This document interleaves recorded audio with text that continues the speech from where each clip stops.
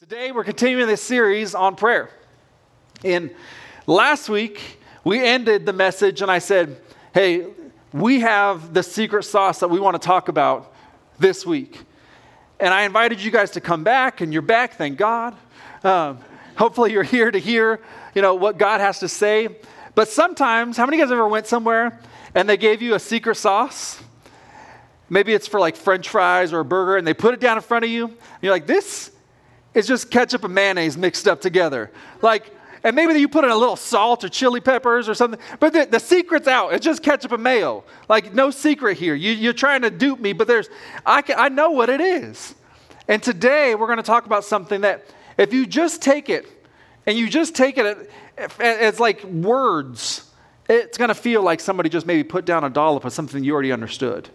But if you really let God's word speak to you, if you let the Holy Spirit really just move you, I think it could be something that is really, really, really good for you.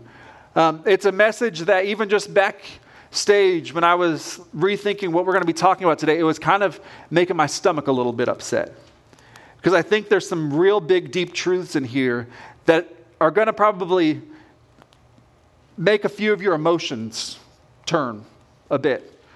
But we're going to preach God's word even when it's hard sometimes. Today, we're talking about the secret sauce of prayer, and part of the secret sauce of prayer begins with how we see God.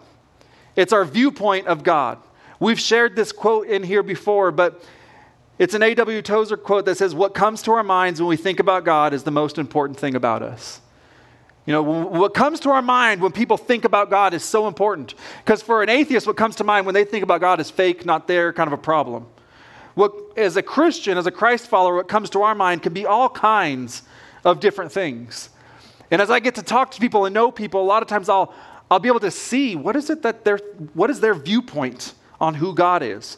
And here's some of the viewpoints that I've seen, and and some of you may have had at some point. We've got the cosmic force God. Cosmic force God is the God that's distant, kind of started everything, made everything, but now he's just really distant and kind of hands off. We've got the kind grandpa God. Kind grandpa God. How many of you guys have the kind grandpa that always has the old stale candy, or he's always there to give you a high five, but he's not real active. He's not, he had his heyday, but now he just kind of sits back. Some people view God that way. That he did all these things and now he's just kind of all right. We've got the divine scorekeeper God. That's the one where we think we got to check all the boxes and earn the right points because we're going to get there, and the scorekeeper is going to say, well, here's your score. And so we do our best to really impress the scorekeeper. And we're afraid if we don't impress him, things might not go well. And that leads to the angry and distant God. Some people think God is just always out there with the lightning bolt watching to strike them down when they cuss somebody out in their car.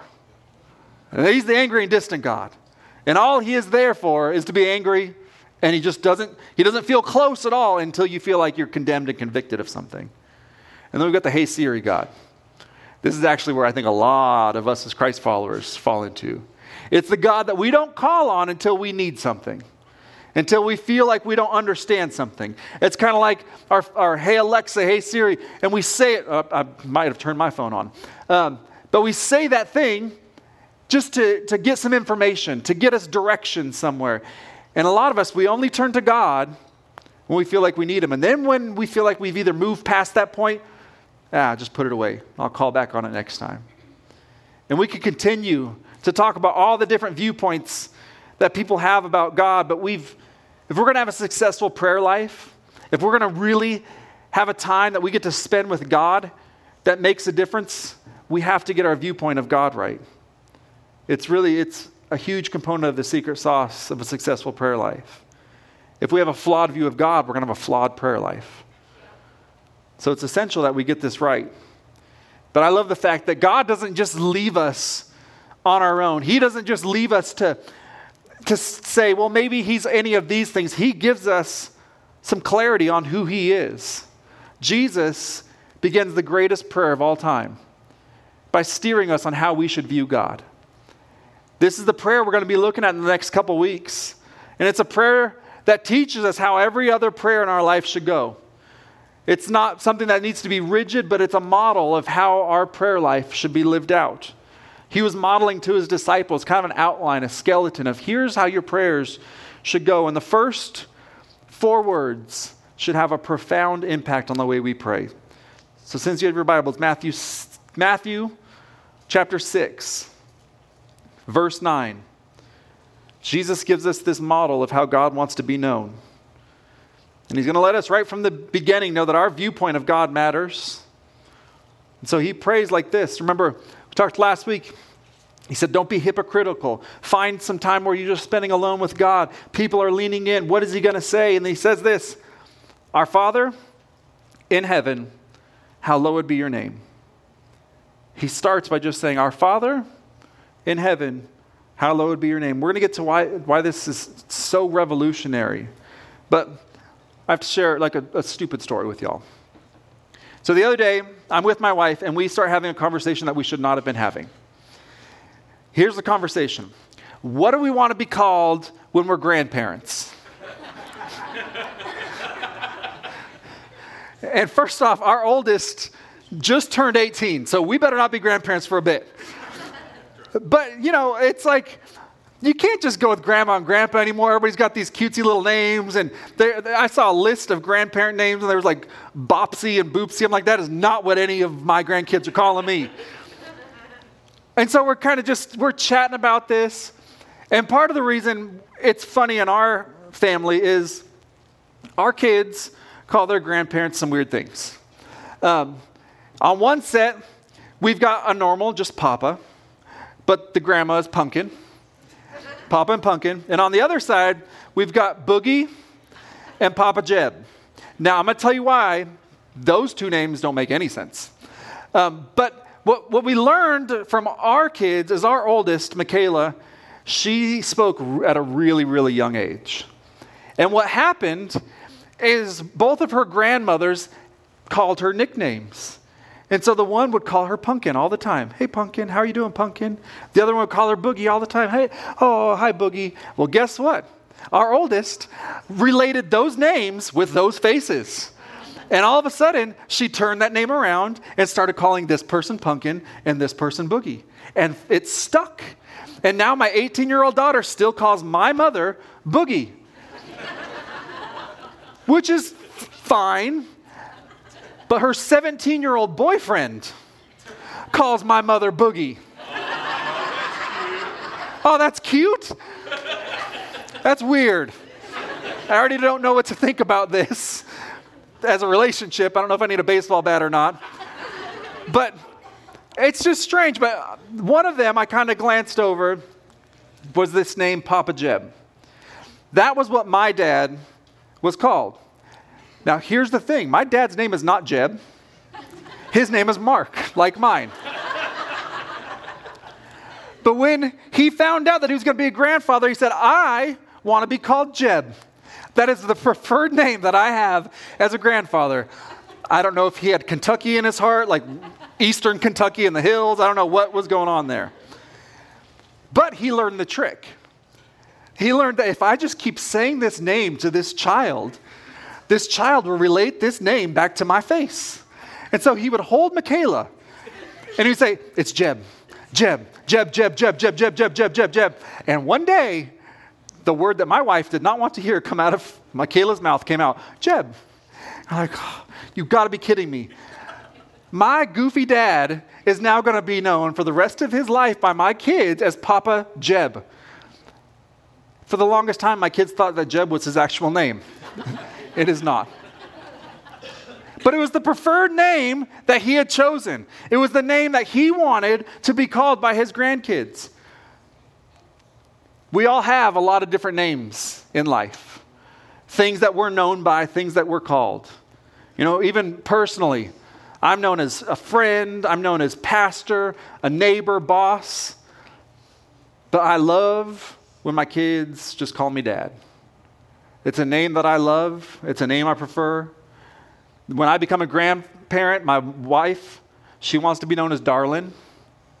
And I'm going to be called Chief. And I know the trick now. I know the trick. You just hold that kid and you say the name a lot. And eventually they're going to call you that. So we're going to have Darlin and Chief. And that's just how it's going to be. But it's the name that I've decided and I've chosen. It's the name that I have preferred. But here's the thing. And here's the question. God has a preferred name. He has a name that he prefers.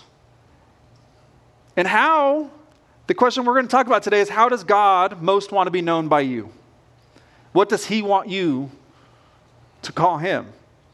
What does he want you to call him? If you were to study in Scripture, if you were to look in there, I can see about 250 different names and titles and ways that God has made himself known. Over 250 ways: provider, healer, creator, comforter, redeemer. All these different names, all these different ways that he's been known. But which one does he prefer? Which one is his favorite? And as you study Scripture, the answer actually comes across pretty clearly. The way that God wants to be known is as Father. The way that he wants to be known is as Father. In the Old Testament, God is known as Father only 7 times. And it's more geared towards he's the father of a nation, the nation of Israel. 7 times in the Old Testament. The Old Testament is written over thousands of years. It's the biggest chunk of your Bible. And only 7 times do we hear him called Father. But get to the New Testament, get to the back part of your Bible, and he's called Father over 150 times. Over 150 times he's referred to as Father. And what's the difference between the Old Testament and New Testament? The difference is Jesus. Jesus is the difference. God is the same yesterday, today, and forever. But Jesus comes on the scene and he changes how we're able to know God. He changes our relationship that we can have with God. Jesus shows up and we now can have a newness and a closeness with God. Because of Jesus, we can know God as Father. Because of Jesus, we can become his sons and daughters. Because of Jesus, we have a way to be reconciled in right relationship, like Adam and Eve as they walked in the cool of the day and just spoke to him. Jesus has made a way for that to happen. John 14:6 says this. Jesus answered, I am the way, the truth, and the life. No one comes to the Father except through me. If you really knew me, you will know the will of my Father as well. And I want you to just really notice what this is saying, because sometimes I think we miss the simplest truths. We miss the simplest truths of Scripture. Because he says, I am the way. And so we have to ask ourselves, the way to what? What is he the way to? And a lot of us would say, well, he's the way to heaven, and that's true, and that's powerful. He's the way to not go to hell. That is very true. That is powerful. He's the way to salvation. True. Powerful. But that is not completely what he is saying here. I think part of where a lot of us church leaders, including myself, have failed is we've not presented a full taste of what the gospel is. For a long time, Christ has been presented as like a ticket to get you out of hell and to put you into heaven. He's been presented as a way to just experience a future salvation, a better future forever in heaven. And those things are true, but this is what it says. I am the way to what? The Father. It says, I am the way to a right relationship with God the Father. So let me give you a fuller version of the good news, of the gospel of Jesus. It's not just about escaping hell and entering into heaven. It's about having a redeemed right relationship with the God Father who wants to bring you healing, who wants to provide you with comfort, who wants to walk with you and talk with you. There's a term that we used to use in church, but I think people started to think it was a little bit too churchy and maybe a little bit too confusing and hard to understand. But it's a term that when Jesus used it was confusing to the people who heard it and hard to understand. That term is the term born again. John 3:3, Jesus is talking and he says, very truly I tell you, no one can see the kingdom of God unless they are born again. Born again into what? You know, he says this and like, when he says it at one point, they go, how can I re-enter my mother's womb? And like, how does that make any sense? But what Jesus is talking about is we are now grafted into a brand new family. We are born again into a new family, and we have a Father in heaven who loves us dearly. A Father who wants us to experience a full life. And to approach God as Father It's a spiritual privilege for those of us who have been born again and adopted into the family of God. Not just everybody can approach God as Father. It's for those of us who have been born again and adopted into his family. God doesn't want you to just have a ticket to heaven. God wants to be your Father now, today. He doesn't want you to get to a place of eternity and live in pain and trauma and grief and strife here on this earth. Jesus said, I am the way, the truth, and the life. No one comes to the Father. He came to make a way for us to be with the Father, to know God, not just as Lord, not just as King, not just as Creator. You know, some people they have such father hurt that they don't want to even use the word father. And some people have started using the word mother. This is not about a gender term. And how dare us think that we get to rename and repurpose what God wants to be called? That is an ultimate act of arrogance. He wants to be God our Father. So, we're going to be using the Lord's Prayer as a model over the next couple of weeks. And the first thing that I think we really need to do when we go to prayer is we need to do this. We just need to pause. First thing we need to do is pause. We need to take a relational pause and remember, who am I actually talking to? The one who made the world out of nothing. The one who created trillions of stars in the sky. The one who, it says, nobody, when they see him, they fall down. The creator of all things wants to be my Father and have just a relationship and talk with me. And in our modern day, it's not unusual for us to hear, if you've been in church and any time you've heard God being called Father, but in Jesus' day, this was revolutionary. This was frustrating to the spiritual leaders of the day. It was a radical departure from Judaism. Remember, they only knew God as Father of a nation. Jesus is saying you can know God as Father personally. So, God is Father, and it's his favorite way to be known. And the question then we need to wrestle with is, what kind of Father is he? What kind of Father is he? Because I know in this room, when you hear the word dad, when you hear the word father, it can bring up all kinds of different thoughts, all kinds of different emotions, all kinds of different feelings. For some of you guys, when you hear the word father, you hear the word dad, it brings up great thoughts and memories. In the backyard, throwing the ball around, daddy-daughter dances, a dad who taught you life skills, a dad who was there for you and watching you on your different sports teams. And even if you didn't get in every time, man, he was still there by your side. But for others of you, when you hear that term father, your guard goes up. There's a lot of people I've talked to time and time again that have major father wounds. And what happens is when you hear the word father, your defenses go up because you were hurt by a father.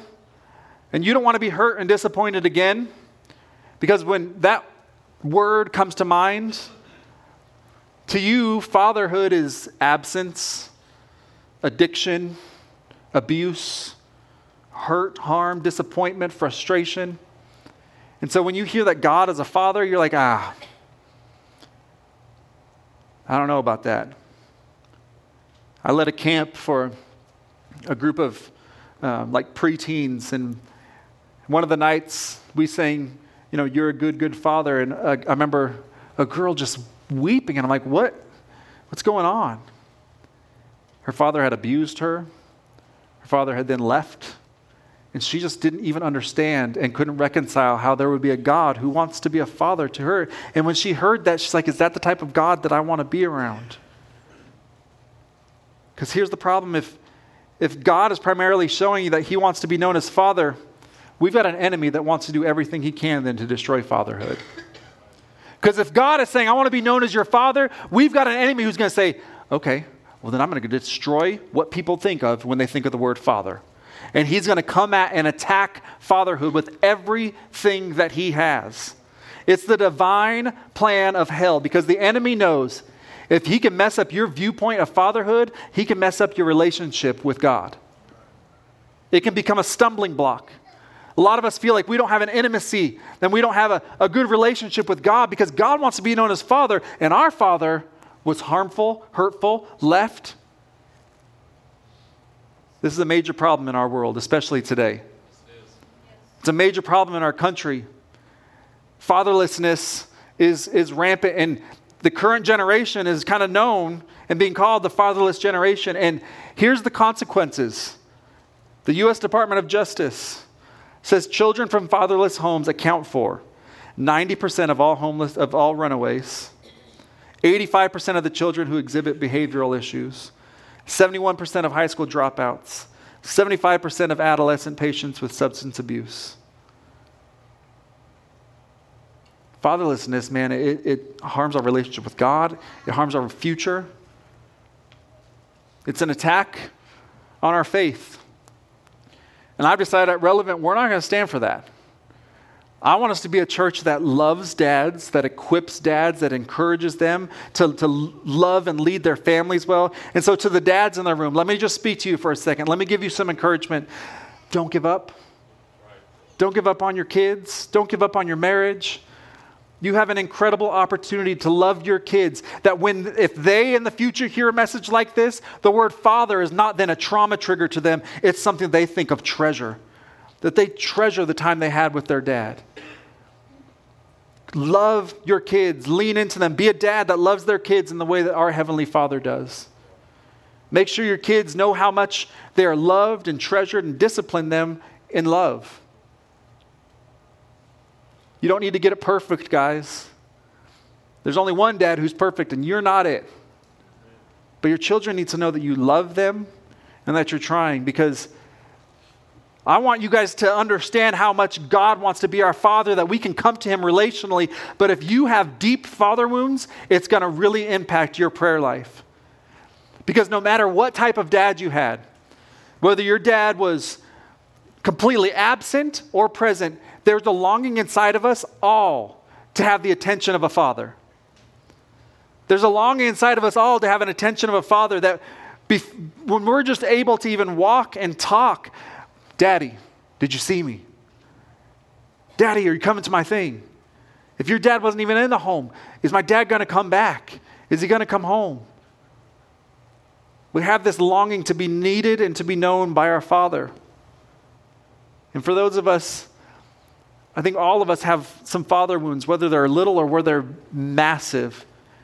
And a father wound is just an unhealed hurt from a physical dad. Some of us have father wounds from maybe we had a coach or somebody that stepped into that place and then let us down. Some of us have father wounds from spiritual fathers, from pastors, from leaders who we looked up to, but man, they just let us down. And we all have these different wounds that we carry around. And these wounds leave people, including many of this room, thinking, hey, if God's like that, I'm not interested. If that's the Father that God is like, I'm not interested. Because our Father in heaven is very large, but our Father on earth is very present. And if the father wound is in front of you, it obstructs your view and it messes your viewpoint of God. It's like if I walked around like this with my fist in front of my face all the time. I can kind of see you guys, but it sort of gets in the way. It's obstructing my view. And some of us are carrying around father wounds that are obstructing our view of what God wants us to see and how He wants us to live. And we have to start releasing that. We have to start letting that wound heal. We have to start living in a place where we can forgive our dads and our fathers. Remember, we talked about this a few weeks ago. Forgiveness doesn't necessarily mean reconciliation. If your father hurt you, abused you, or you don't even he left you in such a way that you'll maybe never be redeemed, you still need to find a place where you can give this up and walk in forgiveness. Because if you're carrying this around, some of you guys got double and you don't see God at all. You've got to learn to release that, to let it go. The most loving thing I can tell you is that when you forgive your father who hurt you, you can be healed by the Father who loves you. When you forgive your father who hurt you, you can be loved by the Father who really deeply loves you and wants you to say, "Our Father," and start talking to Him and praying in a new way. And until you forgive that bitterness is going to connect you to the father of lies. I want to be connected to the Father in heaven, not the father of lies. And it's hard. Guys, I didn't grow up with a perfect dad. We all have these wounds. My dad was in no way perfect. He was a womanizer. He became an alcoholic. He was present but not, because he was at work all the time. I very rarely saw him. And now my dad's not here. And we never had that moment to have complete reconciliation. But I can't carry this around like this, because I got to know that God is a different type of a father. And when you start to know God as Father, prayer starts to happen a little bit more naturally. You know, my kids talk to me in a way that nobody else does. I didn't have to have a class to teach my kids how to talk to their dad. You know, in churches, we have classes teaching people how to pray. We're going through a whole series of trying to help you understand how to pray. I never had to teach my kids how to ask me for stuff. I didn't. They knew my dad loves me and he has money. And so my kids are bold enough and they'll ask me for anything. Hey, Dad, I want ice cream. Hey, Dad, I want a pony. Hey, Dad, I want bottle rockets. Like, they'll just ask me for stuff. I didn't have to teach them how they knew that they have a dad who cares for them and loves them, and they just started talking. In fact, the other day, Elijah and I were at Walmart. And we were there looking for something. I don't remember what it was. But we were at Walmart, and Elijah started asking for stuff. Dad, can I have some chips? No. Hey, Dad, can I have some Mountain Dew? No. Hey, Dad, can I have some goofy toy? No. Hey, Dad, can I have a donut? No. And then I turned to him, and I said the thing that only a pastor can threaten a kid with. If you ask for one more thing, I'm putting you in my sermon.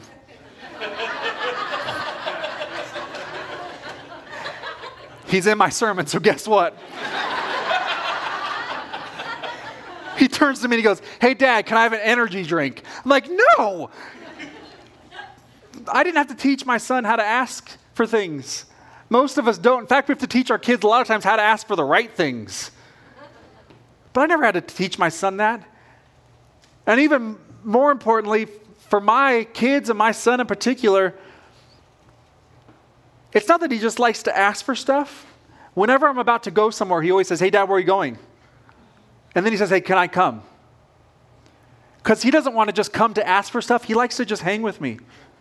He likes to sit in the car and listen to dumb music and go into the store and just walk around and talk. He likes to just spend time with me. And along the way of spending time with me, he sees something that he wants and he asks for it. We want to have a relationship with God that we're not just with him to ask for stuff. We're just spending time with him. That's the God that we want. And that's why the prayer starts, Our Father. It's about relationship. The model for prayer wants us to see that these things are important. Relationship needs to come before request. God wants us to just be with him in relationship. And when we start understanding who God is, he's my Father. Who I am loved. It's like two pedals on a bike. He's my Father, I am loved. He's my Father, I am loved. And all of a sudden we start gaining momentum in prayer because we've shifted from just thinking he's the guy that I can call on to meet my needs, or he's the cosmic lightning bolt killer. No, he's my Father, I am loved. And he just wants to spend time with me. And we start gaining momentum. And before you know it, prayer is just something we naturally do. It's like my kid who just wants to say, Dad, where are you going? Can I come? That we look at God and we say, God, what are we doing today? Lead me, guide me, direct me. Romans 8:14 says this. For those who are led by the Spirit of God are children of God. The Spirit you received does not make you slaves so that you live in fear again. Rather, the Spirit you received brought about your adoption to sonship. And by him we cry, Abba, Father. The Spirit himself testifies with our spirit that we are God's children. Now, if we are children, then we are heirs, heirs of God and co-heirs with Christ. If indeed we share in his sufferings in order that we may share in his glory. When you gave your life to Christ, if you haven't, today hopefully will be your day when you can. When you submit and surrender your life to Christ, you're adopted into a brand new family. You're grafted into a new family tree. Your family tree may look like a dead tree that's got one little piece of fruit that's hanging on it. God's saying you're grafted into a new family tree. You're adopted into, you're co-heirs of the kingdom of God. You're no longer, he said, you're no longer a slave. All those things that try to lock you up, all those things that try to shackle you up, God says, I want to set you free from that stuff because you belong to me. And I know that the reality is some of you right now are thinking, I don't even know. I'm telling you, God is a good father and a loving father. And you're like, I don't even know what a good father means. I don't know what a good father looks like. And to that I say, I don't believe you. Because even if your father on earth completely let you down, I know we've all imagined what a great dad would be. We have all imagined and thought, man, what if my dad sobered up? We've all imagined, what if my dad was just a little bit more present? We've all imagined, what if you had been there? What if you had sat at the end of my bed and talked to me? We've all imagined, what if you had actually been there to walk down the aisle with me when I got married? What if you'd have been there when my kids were born? We've all imagined what a good, loving father would be. We've all imagined what it'd be like to hear, hey, good job. Way to go. Our Heavenly Father is saying, build on that imagination because I'm even better than that. Your Heavenly Father wants you to know, and I want you to know, God is not simply the reflection of your earthly father. He is the perfection of your earthly father. He's not here to just be a reflection of the dad that you had, no matter how good or how bad it was. He's saying, I am here to be the perfect father that you have longed for your entire life. God is everything that you've dreamed of and more. He's everything you've longed for and more. We all have these father wounds. But when we come to the Father, He wants to heal those things. He's there to heal those things. And I love that it doesn't just say He's our Father. Jesus doesn't just say, pray this prayer, our Father. He then tells us our Father is where? In heaven. So we pause and remember who we are talking to. And we're talking to God who's in heaven. Your daddy is the biggest, the baddest, the best, above it all, greater than everything. That's your father. My dad can beat up your dad, takes on a whole new meaning when your dad lives in heaven. That's the type of father that's accessible to you. You have to be adopted into His family to submit and surrender your life to Christ, because Jesus made a way for us to be with the Father, redeemed and right relationship with a God who wants to heal our wounds. So I have a question. What's your relationship with God like? Is He a loving God, or is He distant to you? Because your Heavenly Father wants to be close to you. And those of you that are carrying around wounds, here's a problem with a wound. Sometimes a wound needs something to help it heal, and that's what our Heavenly Father wants to do. He wants to turn those wounds, and He wants to help them heal. And I'm not saying you won't be left with a scar. I'm not saying you won't be left with a scar, but how many of you guys know scar tissue is kind of tough? And scar tissue always also leaves behind a story that you can tell, that you can share with somebody else. God wants to heal those wounds from your earthly father, turn them into scars and stories of redemption. We have a God who loves to take scars and turn them into stories. He turns scars of pain and turns them into stories of redemption. He's a God who turns death on a cross into salvation and hope for all mankind. That's the God we have. That's the Father we have. And that's why you could say, yes, you know what? I do have scars, but I have access to the Father who heals. I have a story to tell with you guys. It's the way that I can come up here and say, man, I had a dad who let me down a lot. I still love him. I have forgiven him. He's not here with us on this earth anymore, but I did my best to share the love of Jesus with him. And I've got scars, but I've got a story that I can share. Some of you need those wounds to start healing, and that means you have to turn and say, God, I believe that you are a loving Father. My earthly father let me down, but I know you never will. By the power of Jesus, you need to know that you are loved, you are cared for, you are seen, You are known.